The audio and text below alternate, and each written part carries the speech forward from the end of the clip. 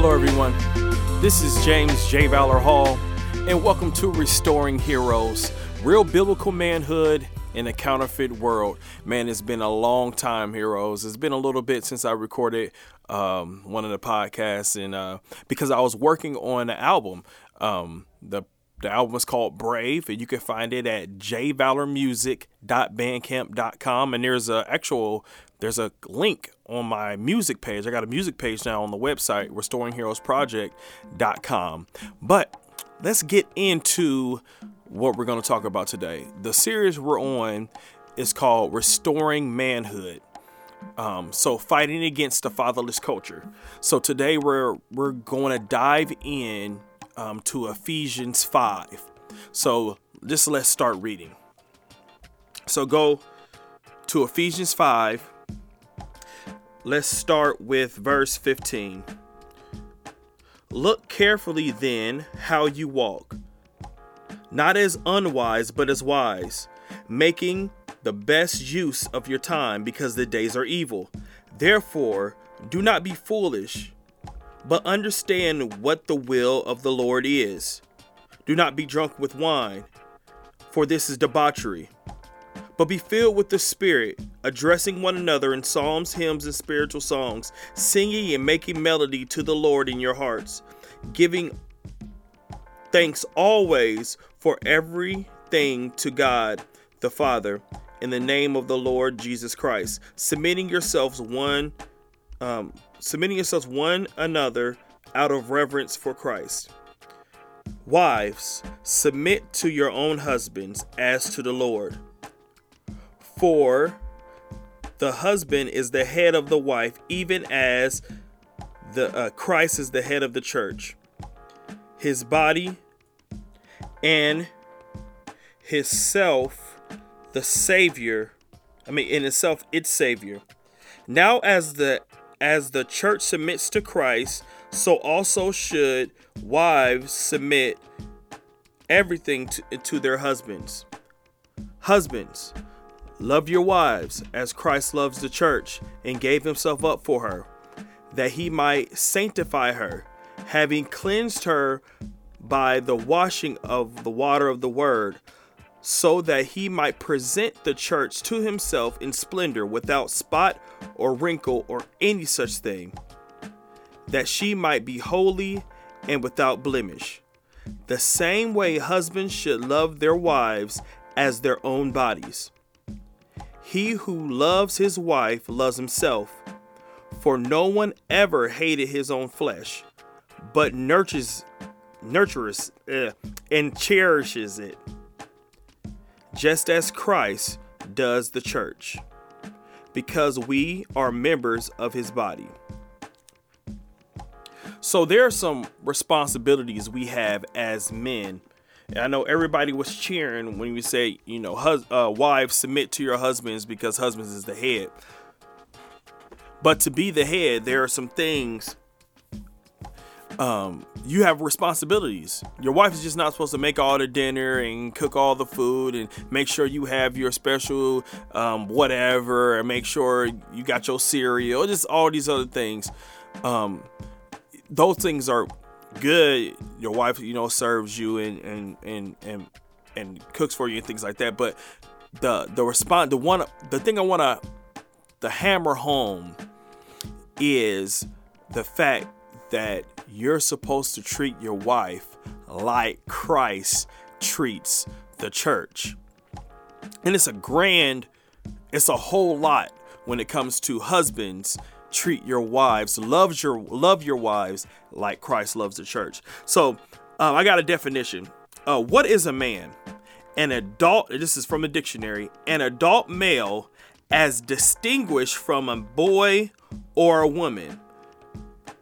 Right? Write this down. Manhood is not ambiguous. That means it's not an abstract thought. Manhood is being a man physically is something distinct from a boy and a woman, and having manhood is not an abstract thought where it can flex and move based on what the culture thinks. Okay, so let's go back to the beginning. in the garden, we talked about this a lot. I like starting from the beginning, but so in the garden, Adam was created to till the land, to take care of the land, to subdue the land, and he was naming the animals. God gave him a job, and then God created a woman out of the side of Adam. So Adam can continue to protect and subdue, and the woman and the man and the woman together can continue to plot out the plan of God, to put dominion over the earth, to subdue the land, all these things. So in the beginning, God created those things, man and woman, and those two become one flesh. But if you notice in the scriptures, God calls Adam when things fall, when things go awry, and Eve gets tricked by the serpent. God asks Adam where you were. Where are you, Adam? It's because the sin of Adam that sin came through the world. That means the responsibility of a whole lot is on manhood and being a man. So, man, I want heroes. We have to look at the importance of this scripture that says, husbands, love your wives as Christ loves the church and gave himself up for her. Man, I can't talk to you about how many times I hear men talking about, well, I'm just waiting for my wife to catch up to where I am. My wife doesn't read as much as I do, and I'm trying to wait for her to catch up, because I can't rush her. I can't rush her to get what I am. And it sounds good in theory until you read the rest of it, until you read the rest of the scripture. So Ephesians chapter 5, verse 25, and all the way through to the end of the chapter. But it says, love your husbands, love your wives as Christ loves the church and gave himself up for her, that he might sanctify her. Let's stop right there. If you love your wife as Christ loves the church, then it's your responsibility to help her grow in sanctification, grow in holiness. Not to do it for her. It's your responsibility to help her. So it's no longer the excuses of, well, I'm just waiting for my wife to catch up with me. I'm in a higher spot than she is, blah, blah, blah. If you will run through your drills with your son and daughter about how to do basketball, even though you're a better basketball player than them, or you're a better football player than them, or you're a better baseball player than them, why won't you, because she is a member of your body, she is your responsibility to help her get sanctified. Why won't you read and pray with your wife? He says, as Christ loves the church. And it says that Christ sanctifies the church. So it's our responsibility to spur on our wives in holiness and in the word. Let's keep on going. Having cleansed her with the word of God, or wash her with the water of the word, and presenting her blameless. We are supposed to help our wives grow in holiness, just as they supposed to help us grow in holiness. A sanctified husband sanctifies the wife. A sanctified wife sanctifies the husband.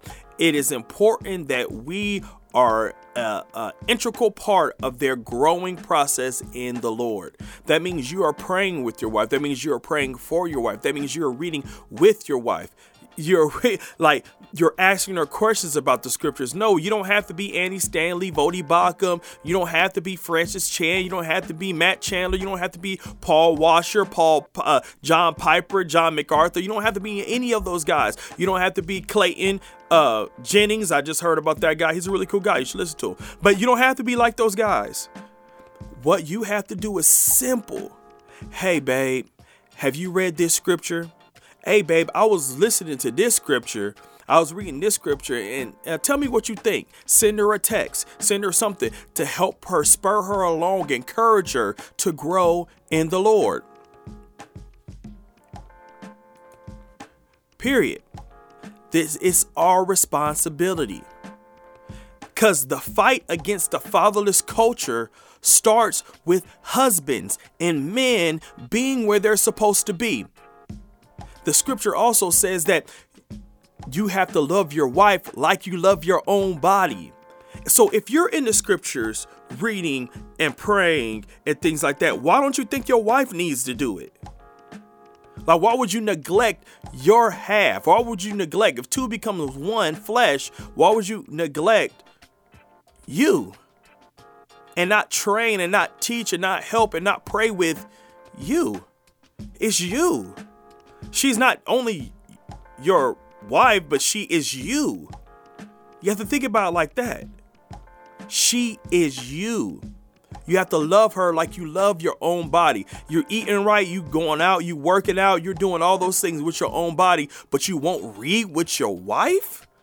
You won't pray for your wife? Well, she just got to catch up. She's not as spiritual as me. What? That's lame and passive, and it's sin. And it borderlines on blasphemy. You have a responsibility, because the fight against the fatherless culture starts with husbands being fathers. Look, man, this is a challenge. Read Ephesians 5. Then read Psalms 139, the end of the verse, and just talk. And it talks about how God can search you.